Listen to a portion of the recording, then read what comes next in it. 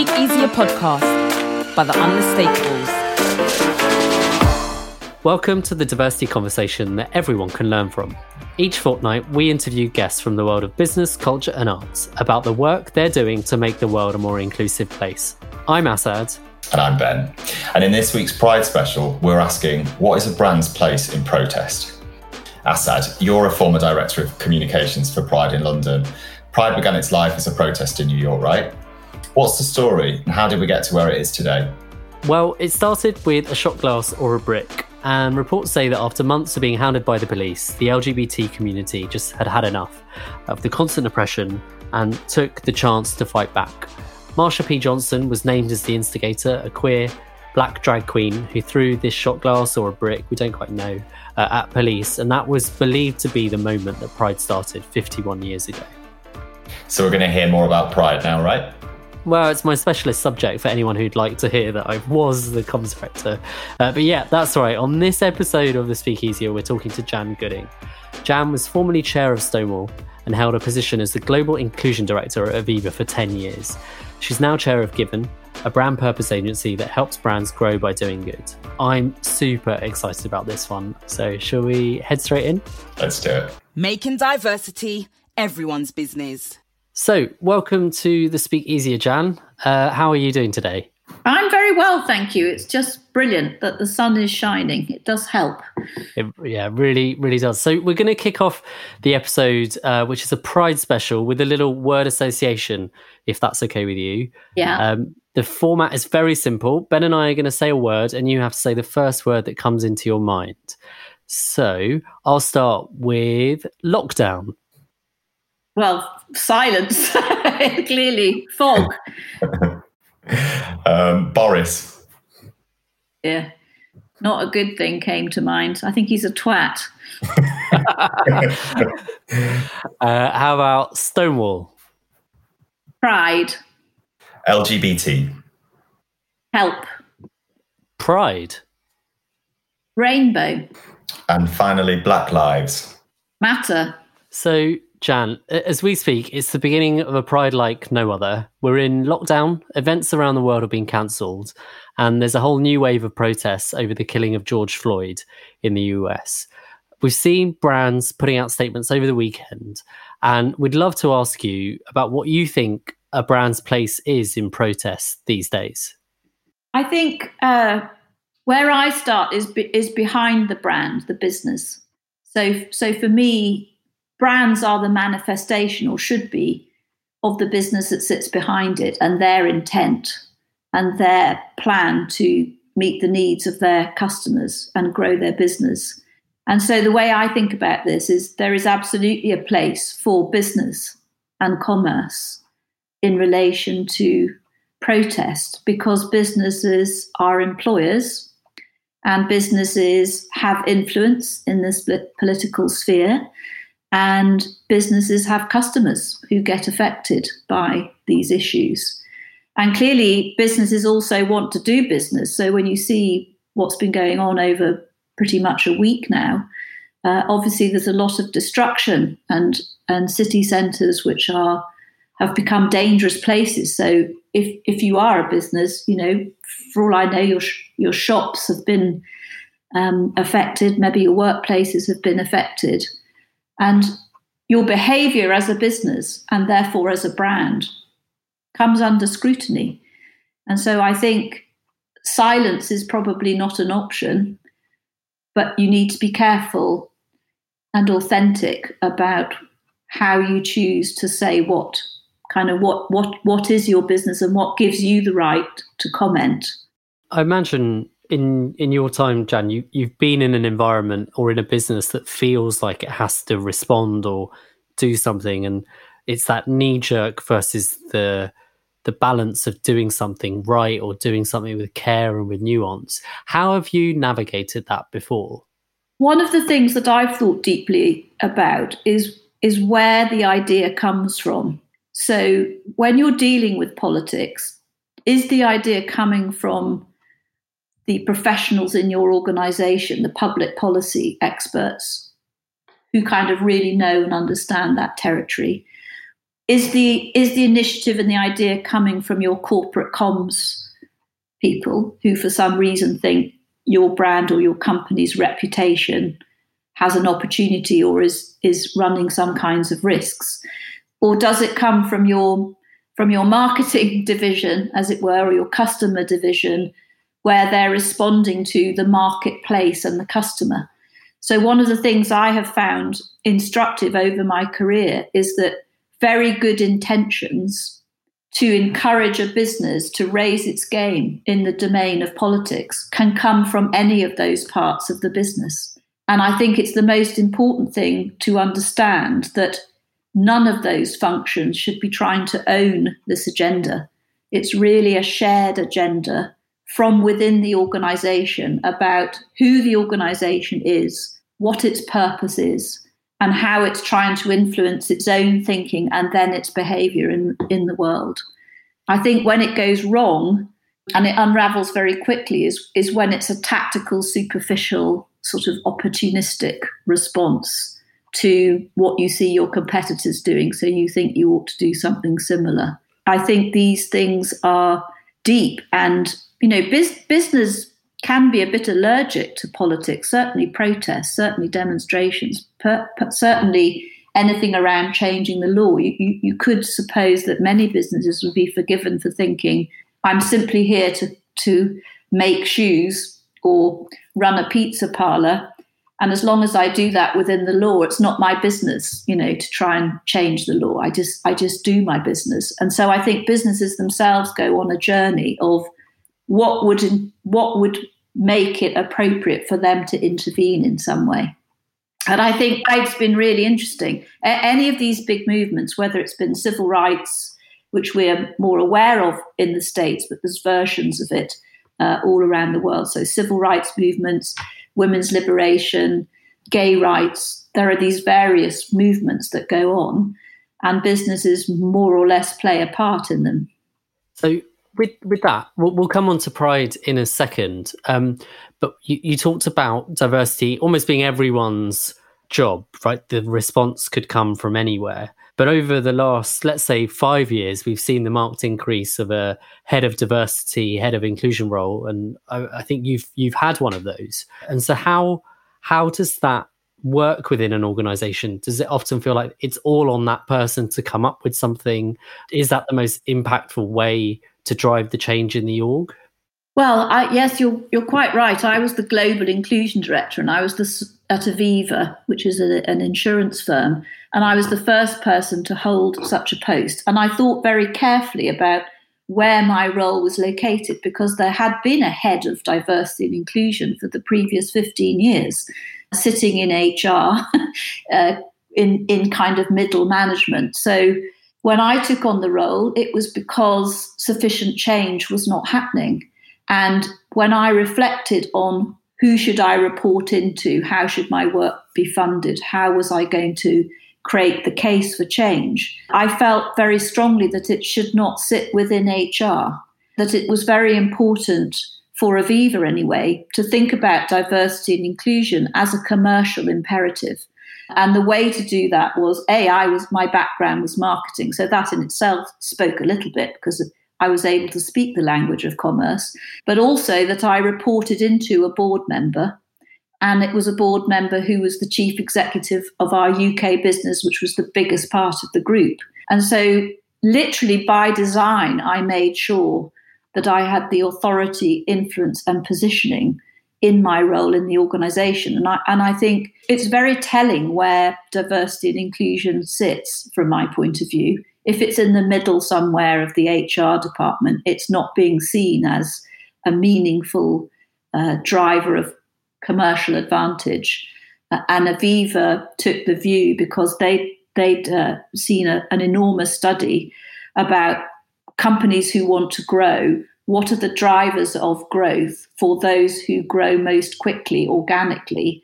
And one of the key drivers was diversity and inclusion. So an enormous study had been done by the business school in Oxford University. And when they did an analysis looking back over, I think it was a period of 10 years, who were the companies who had had the most consistent accelerated growth over time, organically, what they found was they had a very diverse workforce and relatively more inclusive cultures to other companies. And so in a way, my role was created out of the conviction of the CEO, who was pretty enlightened on this, a kind of activist CEO, if you like, who really bought into the evidence that has been generated year after year about competitive advantage. And therefore, my role was a very strong signal to the organisation that diversity and inclusion is not just being about being nicer to one another. It's actually about the quest for divergent thinking and more interesting, innovative solutions and being closer to your customer. That's why we're doing it, not just to be nicer to one another.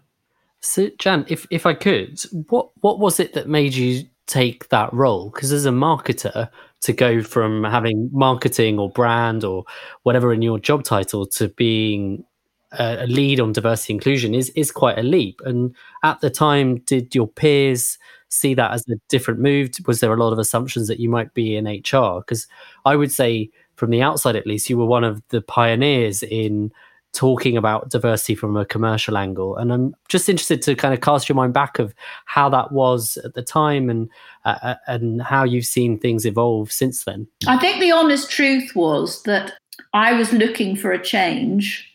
And when I got the phone call from my boss, who was the chair of our Asian business, it came out of a crisis. So to be completely honest with you, there was a board meeting where they were reviewing the progress of women. It's actually Aviva didn't have a lot of data about anything, but they did have a lot on gender.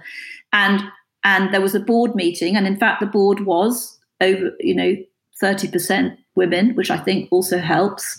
And the data was all going the wrong way. And one of the men made the unfortunate quip, we're no worse than anybody else.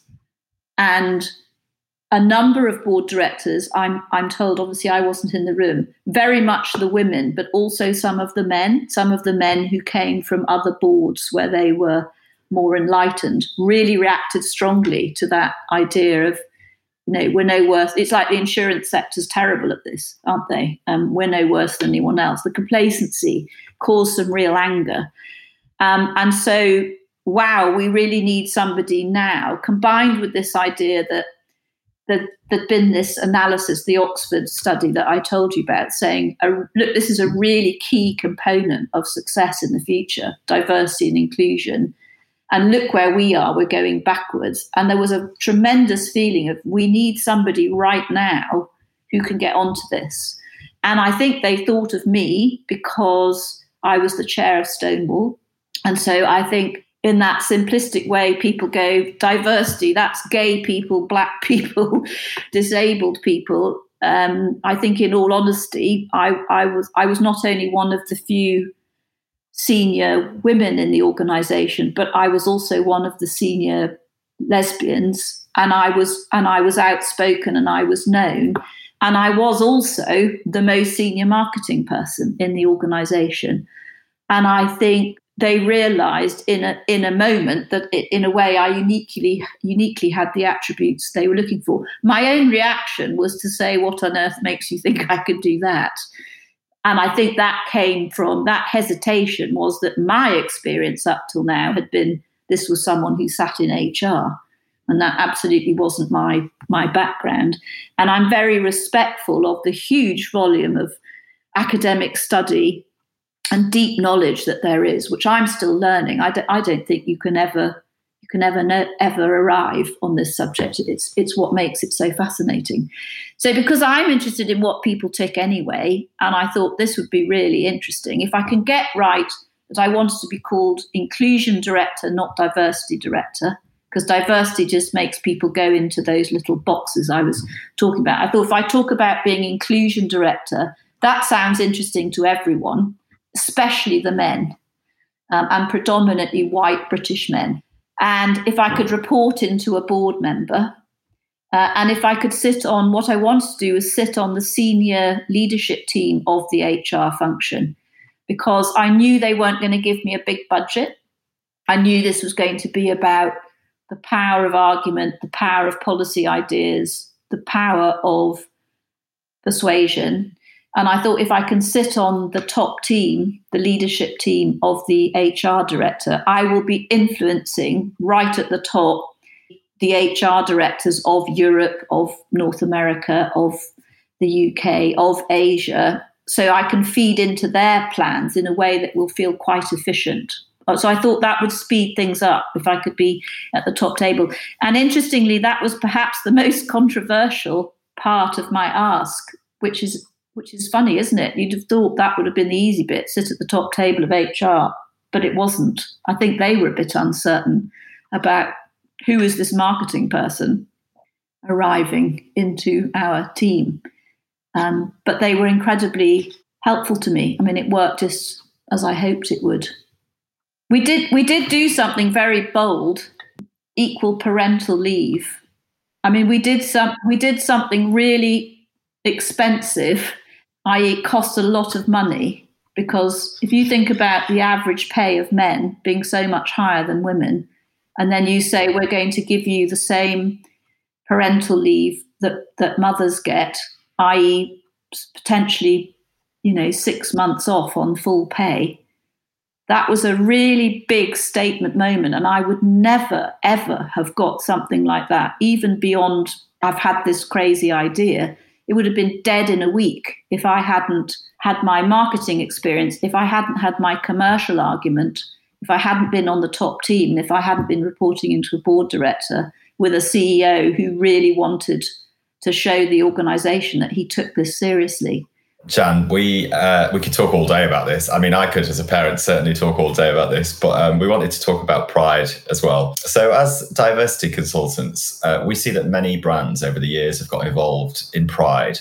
And a recent study just showed that consumers who have been more exposed to LGBT plus people through the media are more likely to accept them. What are the lessons, do you think, that brands can learn from the success you've seen in this space? Well, the first thing I would want to say is that in my view, brands and commerce are extremely not only welcome, but an important part of pride. And the reason I want to say that is because I know that in itself can seem to be a controversial statement. And the reason that I think it's really important, and I think brands and companies have found their confidence over the years on this, goes back to what I was saying at the beginning. They are employers and they have customers and they have influence in the world. So I think it's important that brands take part. I think success comes from those brands where it is a meaningful expression of what they're doing within their business. So actually, what's happening around your own LGBTQ employee base, what your policies are, and what the experience of your own staff is going to be really fundamental. And I think it's difficult to be sure-footed in the domain of pride as a business if an investigative journalist were to arrive and the first thing they discover is everyone's having a horrid time. And that's quite complicated because you get into supply chain and all sorts of things. But I think getting your own house in order is important first. And then I think the way in which you materialize in pride is also important. I observe that it's become like a retailing couple of months in the calendar, which I have mixed feelings about, to the extent that that's great if people feel it's this time of year, what are we doing? And they're prepared to invest and they're prepared to be visible, because actually visibility matters. That's what Pride's about. It's about us taking to the streets and being visible, and who's prepared to be visible with us is really, really important. So shops dressing their windows and all of that, I think, is very welcome, because that's the side which is the celebration of who we are. But it does come with the politics of what is the purpose of Pride. And the purpose of Pride is still essential because so much is yet to be done. You know, the very first Pride I marched on in London, just ahead of me were a group who had a few, bits of cardboard on sticks. There were a group of 5 people maybe, And the sign said, "We're marching here because we're not able to in Istanbul, in our home." And when you see that, you're struck by how important Pride is because of all the countries, all the places where LGBTQ people are still suffering so much. So I think as a brand, you need to be a bit more thoughtful than, I know it's become infamous now, but the Marks and Spencer's, whatever it was, sandwich with bacon, lettuce, guacamole and tomato, whatever it was, that's just superficial and insulting. And that's that's not welcome. I mean, Marks and Spencer, that's welcome. Them trying to do something, that's great. But what that says to me is they didn't talk to anyone in their organisation who identified as LGBTQ, or they wouldn't have produced something so crass, really.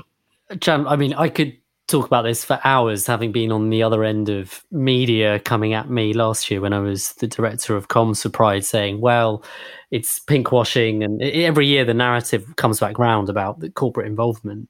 But what I'm more interested about specifically this year is about the roots of Pride, the protests and the protests that we're seeing around the world. And just this morning, I was asked to comment on how brands have commented, like Netflix, and I've just seen something about L'Oreal blowing up. And how do you see that? How is this movement of Pride that's gone from a protest to more of a celebration and party? Like, is it that brands only get involved at the point where it can be a celebration and party, and brands just don't want to be involved in protests?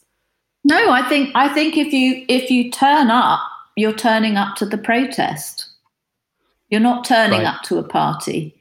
I mean, in the first Pride I went to, Sir Ian McKellen came to speak to these young people. Stonewall took every year 200 teenagers to their very first ever Pride from all over the country. And wasn't I lucky to go to that and hear Sir Ian talking about the first Prides he marched in, which must have been 30 years ago, probably more than that, where you were spat at and you had missiles thrown at you and you had insults. And he said to us, as you walk round, enjoy the celebration because of the journey that we've been on. But don't forget, I mean, that year that we were marching, gay people were being rounded up in Russia. And I remember he went on the main stage and Stonewall had a T-shirt in Russian that translated meant "some people are gay, get over it." And that was very, very deliberate. And so I think if you are a business, if you are a brand, this is not a retailing occasion. This is a protest. And we don't mind you getting out the rainbow if that's your way of showing we're part of this protest too, but don't be stupid. It's a protest, and it's manifesting itself as a party because being visible and proud of who we are is part of the protest. That's the point. So it's protest first, party afterwards.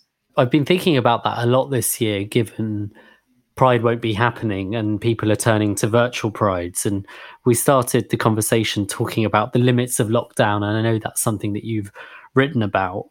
Do you think there's any place for these virtual Prides that we're seeing right now? Do you really think it can ever do the job of bringing people together? Or and I'll be really honest, I think I've got quite a cynical view on it, where I think people, they want to come off their screens now because it's too much, but you'll never get that same feeling of being together. And I think that's in part why a lot of the Black Lives Matter protests have come up so quickly, because people do want to be together, and that's the only real way to drive change. So I'm interested in your thoughts on Pride in this extraordinary year. Yes, I think that you make a fascinating point, because it was very striking, people yesterday in London marching. I mean, it was as if lockdown hadn't happened.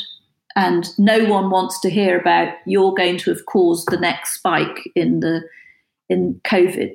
Passions were so high, and this seemed so enormous that it completely outweighed the risks and the dangers. And to me, it was very profound and very moving, because I think it's the closest we get to what the LGBTQ community felt like when they were marching 30 to 50 years ago. It was like the people marching yesterday. It was at risk. There was danger to your life.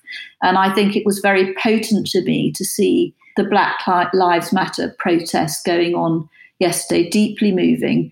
And I think there is a parallel to be drawn. I think there is no substitute for it, Asad. I would agree. I would agree with you because that kind of visibility is that many people taking the trouble to stop what they do, to take to the streets, to show in numbers how much they mind about something, how angry they are about something, how much they want change, and then to listen to the speeches and to feel I am part of something bigger than me. You only get that by going to a gathering. And certainly the first time I went to UK Black Pride, which must be 6 years ago now, it was a lot smaller then compared to last year. Going to last year, it was astonishing. I think there were over 10,000 people, and it's visceral to be as a white woman, to be the minority like that was so wonderful and so important. And how else am I going to get that feeling unless I go and be amongst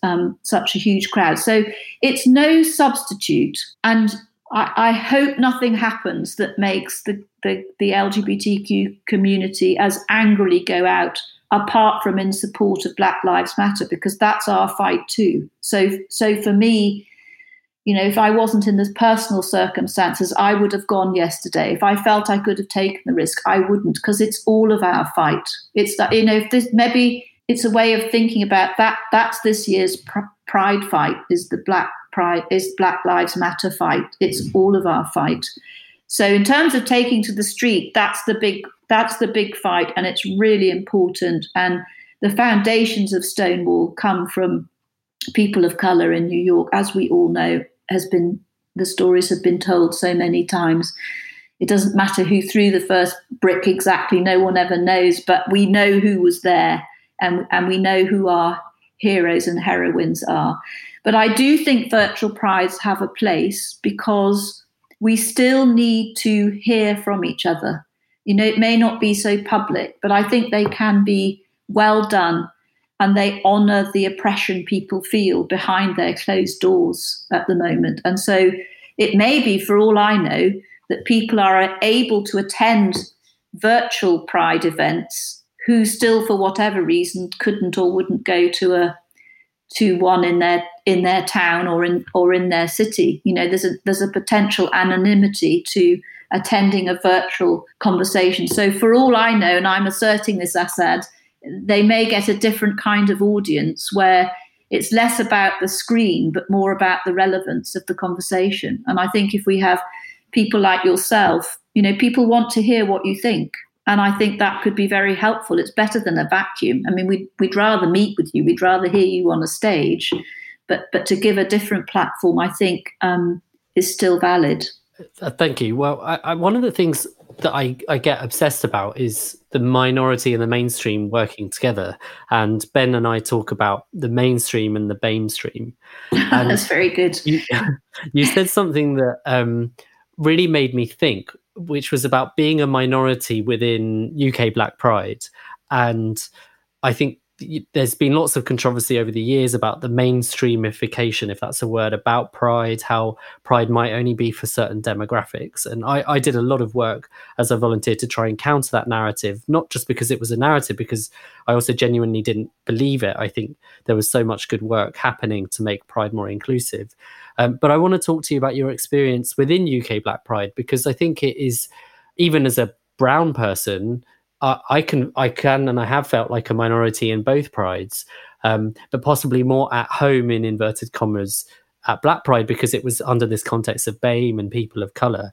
I guess for you, how do you explain that feeling of being at UK Black Pride to other people? How do you talk to other white people about it? Because I think that's where this white fragility can get overcome. It's the same debate with men, about men talking to other men about gender issues. How do white people talk to other white people about Black issues? Well, I suppose I have talked about it, and I have encouraged people to come from my own family, from colleagues at Aviva, because Aviva tended to go to the Saturday mainstream, big floats one, and they thought Black Pride the next day was for the Black employees at Aviva, which of course was ludicrous. So I found myself with different audiences, you've got different things to overcome. And what I say is, they're both important. It's not a which one's best, or I go to both, you should go to both. I recommend you go to both. And by the way, I recommend you go to something outside of London as well, wherever you live. See one of the smaller, support one of the smaller prides, because all of them are different experiences. And what I say is, first of all, it's incredibly welcoming of everybody. It's the most inclusive event that I've been to, in the sense that I felt no discomfort. Of course, I had the advantage of Lady Phil inviting me. So I heard from her, you are very welcome, please come as my guest. So that was quite a privileged invitation, which I understand that I had. But what I say is, there's wonderful music, there's wonderful food. It's a really joyous, very relaxed, almost recovery day from the day before. But what I really like about it is, if you want to learn, there are tense and fringe conversations going on where there's some really hard-hitting panels and debates and discussions where, if you come in the spirit of wanting to learn and understand, you will. And you may well feel uncomfortable, as I have felt, hearing some of the things that were said. But you will be safe. There could be no better place to go to learn and to have fun and to feel safe, which is what I did. I felt safe in that huge crowd, as I felt safe on the Saturday as well. Well, part of me, Jan, thinks about generational shifts, and I on Saturday was passing through Peckham, and there was a rally for Black Lives Matter happening, and it ended in near Peckham Library. And I was just watching, and what was so striking for me was the number of people on screens and on phones, and actually how younger people are interacting with activism today is so much, in marketing terms, more multi-channel. Yeah. It's less about turning up. It's more about turning up and streaming and showing, to the point where I put a tweet up that ended up getting thousands of likes, because the ability to amplify is great, but people might not necessarily then feel the need to get up and go themselves because they're sat back observing it on a screen. And I guess I'm just curious, because you were there, and last year when we did the Pride Jubilee, we talked about the history of Pride, and you were there at a time when Pride was more politicised, was more of a protest, and probably had fewer brands involved. How much do you think brands are watering these things down, and they're driving a more sanitized version of things, and that's why brands are really struggling today with the real rawness and riot nature of Black Lives Matter and where the movement is at now? Brands are invited guests. It's not their event, Prides. So when you say watering down, I don't know if and how they're doing that. I'm not sure I understand that, unless you say there's a volume of sort of drapery and rainbowness that's not meaningful is watering it down. I think what will be really interesting is how brands behave this year and next year. So this year, do brands do enough? Are they still here with us in lockdown? Are brands still funding the charities and supporting the events and activities that we can do? Or do they disappear because they can? Because actually it was only about the window dressing, and unless millions of people are going to see them, they're not going to turn up. So I think there will be a really interesting post-mortem to be done about the behaviour of brands this year. Did they stick with us? Because that will show they meant it. And then next year, if brands withdraw because it got a bit hot in the kitchen, well, again, that will be another audit to be done. And I doubt that brands will. And if there are brands who do, fine, because the priority is the protest. And if brands can't hack it because it's difficult, I find it difficult. It's very easy to say the wrong thing, do the wrong thing. These are big, enormous questions being asked about ourselves and how we think, and our biases that are painful and difficult to confront. And any brand worth its salt would want to be part of that, because it's about humanity. And your customer base of any kind of scale has all of humanity in it. And so for me, it would be, if I'm not in a big company anymore because I've put aside my executive career, my advice would be really stick with it this year and learn what you can learn in these strange circumstances. And that will hold you in good stead next year when we can, I hope, and for all I know, we might not be able to run them again next year, but I hope we'll be able to do a lot more than now when we're not in the startled eye of the storm. It will be very telling, won't it, to see whether brands disappear, because the protest is the core of it, so that it can't be watered down. The draping can appear or disappear, the brands can disappear, but the core of the protest, it's too profound. Lives are at stake. And I think what we've seen with Me Too and now with Black Lives Matter, we link arms with one another. We are the same protest. I know we have the different specifics around each of these different dimensions, but it is about the law, the treatment of authority, respect, that we are bound together. The persecution, the bullying, the lack of opportunity, we're all bound together by the same set of barriers. So we link arms. Jan, talking about being bound by these things, I think at the start of the lockdown, there was a lot of talk, some might call it cliche really, about us all being in this together. I think over time, we've seen a lot of inequality. We've seen that it works for some people and it hasn't worked for others at all. I for one, can say that in some ways, life's got a lot easier for me. I don't have any childcare issues anymore. I don't even have to drop my son off at school. I haven't taken him to school for 8 or 9 weeks. And I've written a piece actually recently about how parents might reap the benefits from what they've learned during lockdown. But we saw that you'd written an opinion piece about the negative impacts of working from home on creativity and mental health. Do you think businesses' decisions to work from home for the long term is going to impact diversity as well?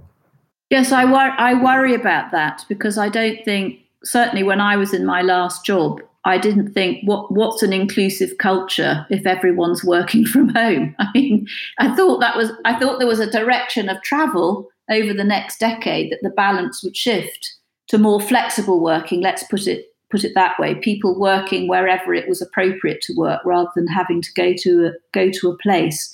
I really do worry about it. I do worry about it, because I think whoever is vulnerable feels even more vulnerable now. So all the issues around fitting in, confidence, being assertive, the more you narrow the way in which we interact to each other, the more it's playing to the strengths of a few. So if to be an inclusive leader, it was to be good at listening and to show humility and evoke from your team their thoughts to build a greater whole, that's an awful lot harder on Zoom. And it's even harder when, unbeknownst to you, somebody is struggling because their home circumstances are not positive for whatever reason. I found personally that there was a couple of weeks where I felt so almost safe in my own home, but also very disconnected. Like when I was reading more about the disproportionate impact on BAME people of COVID-19 and how they were more likely to die from it, I felt like I hadn't seen the people at hospital. I felt like I'd not seen anyone outside of my own four walls. And I think that I wonder if that's the threat, that we all become more comfortable in our own spaces and we don't see the impact on the wider world because we're just not even outside. And at best, if we are, we might be at the fairly middle-class park at the end of the road, depending on where we live. Yes, I think we are in peculiar bubbles, but actually, if you make the effort, you can find out, can't you? We're given enough clues to then pursue them. I think the challenge, Ben, is the energy it takes. It's not so easy. You've got to be energetic about who's having a different experience than me, and what should I be doing about it? Because it's not enough talking about it and thinking about it. We've all got to do something. Have you got any tips on that, just to close? Because one thing that I've been very conscious of, my little boy's mixed race, his grandparents are Jamaican, and I felt a real responsibility to tell him about what was going on in the States and to tell him quite straight.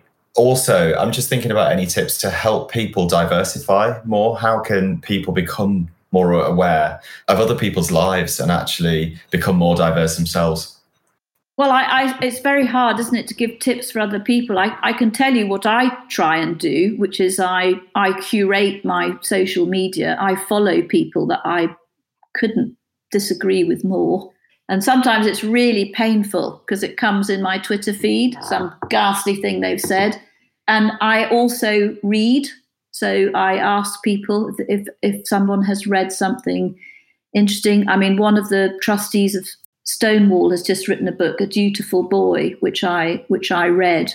Absolutely astonishing, simply astonishing, a whole life and a world that I knew nothing about. So it's about making the effort with the articles you read, the newspapers you read, who you follow, putting yourself in uncomfortable places. I think the most uncomfortable thing I did, which I discovered, I think it was one of the newspapers ran a thing, send us the last, it wasn't the BBC even, send us the last picture you took before lockdown. So out of interest, I went and looked at my photos and I discovered the last picture genuinely before lockdown. It sounds like I'm, as the chair of Stonewall at the time, that I'm this is a setup, but it was genuinely, I took a picture where I went to the employee network groups at Stonewall, the BAME and the Trans had organised a fringe meeting in Hackney in an arts facility. And it was the most uncomfortable evening I'd had for a long time. I was generationally out of my depth, background, experience, everything. And I went to this event to learn. And it's really uncomfortable when every person speaking is revealing a world to you that you know nothing about. So I think all of it, it's incumbent on all of us to put yourself in difficult situations. If you don't want to go to events and debates, then do it through your reading and make sure that you don't allow yourself to slip into a bubble. I couldn't agree more with you, Jan, and I hope that this episode has been both comfortable and uncomfortable listening for people, because I think we've touched on quite a lot, from your experience at Aviva through to views on corporates in Pride, and then now where we're at in lockdown. So all that it leaves me to say is a massive thank you for taking the time. I know I've really taken a lot from this, and I'm going to go diversify my social media and probably unfollow a few people. Sorry, Ben. Thank you. It's been lovely. It's felt like a lovely conversation. Thank you very much for having me. Thanks so much, Jan. Bye. Making diversity everyone's business. I really enjoyed that conversation with Jan. Asad, you were formerly the Director of Communications for Pride in London, so I know that you know a lot about Pride already, but what else did you learn today? Well, obviously I don't like to talk about it, but I'll mention it to anyone who will listen. I was, and I think what really struck me about the way that Jan talks about it was the level of consideration that she puts into it, coming at it from creating a new role in inclusion within a large corporate company in a sector that is slow to change, slow to innovate, is not easy. And I have full respect for her to have done that. The other thing that really struck me was how open and proactively Jan puts herself in difficult and uncomfortable spaces, whether it was UK Black Pride or the meeting in Hackney that she mentioned through Stonewall. I think that's just amazing, and that's something that everyone should take from this, myself included. I questioned how often I do that, and possibly how much time I'm spending on a screen that is only affirming my own biases rather than really challenging what I think and what I feel. So yeah, how about you, Ben? What did you take from it as someone maybe a bit further away from Pride? Well, do you know, the thing that really struck me more than anything was, like you said about Jan, talking about stepping outside your comfort zone and actually getting involved with people with different beliefs, different backgrounds. And I pictured myself at an event at Lord's last year where I went to help out on a day that was... It was a thank you to the volunteers that had worked on the South Asian Action Plan cricket activity. But everyone there was South Asian and female. So I wasn't just the only white person in the room, I was the only man in the room. I mean, it was my intersectional day of difference. and I remember being struck by how powerful that was. And, how I didn't feel in any way threatened. I felt kind of humbled and really, really glad to have even just an hour of a sense of what it's like to be different in a room, and obviously I'm coming from a privileged point of view. I've had no kind of insight as to what it's like to be in a difficult situation. It was amazing to have an opportunity to just be different and to, not be the majority. I think that's the thing that really struck out for me, and I've been acutely aware of being the minority for most of my life and definitely throughout my career. And actually, as I've gotten older, I've definitely become more middle class in my beliefs, in the people that I'm around, in the decisions that I make. And it's just taking that time to stop and think, that's no bad thing. There shouldn't be a judgment on that. But what there should be a judgment on is if you don't have the ability to stop and say, what am I not hearing? What am I not seeing? And I think business leaders today either have to take that time or find people or consultancies to help them navigate that difference. And it makes me really excited to do the work that we do, because I feel like we're always learning something new, and then we're working hard to think about how we bring that to other people, whether that's through our A to Zs on our blog, or whether it's to the work that our clients pay us to help them with. So yeah, I think I'm just going to stop talking there. I really like creating those opportunities for clients where they've not, they've missed a market, they've missed a space, they've missed a demographic. You've heard me say this 1,000 times, but the amount of brainstorms I've been in where we're told we're targeting mum, not mums, not women, just mum with a capital M. And I'm sat there as a single dad thinking, well, I've got money to spend as well. Why aren't you targeting me?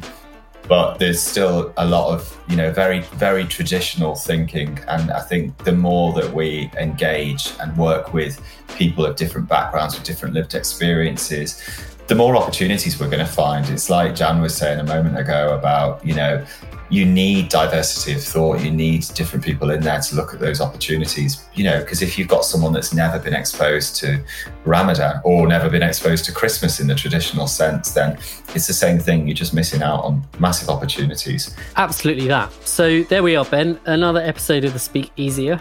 And so for anyone who's made it to this endpoint, thank you for listening.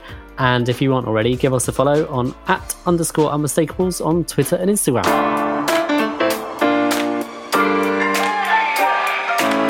The Speak Easier podcast by the Unmistakable.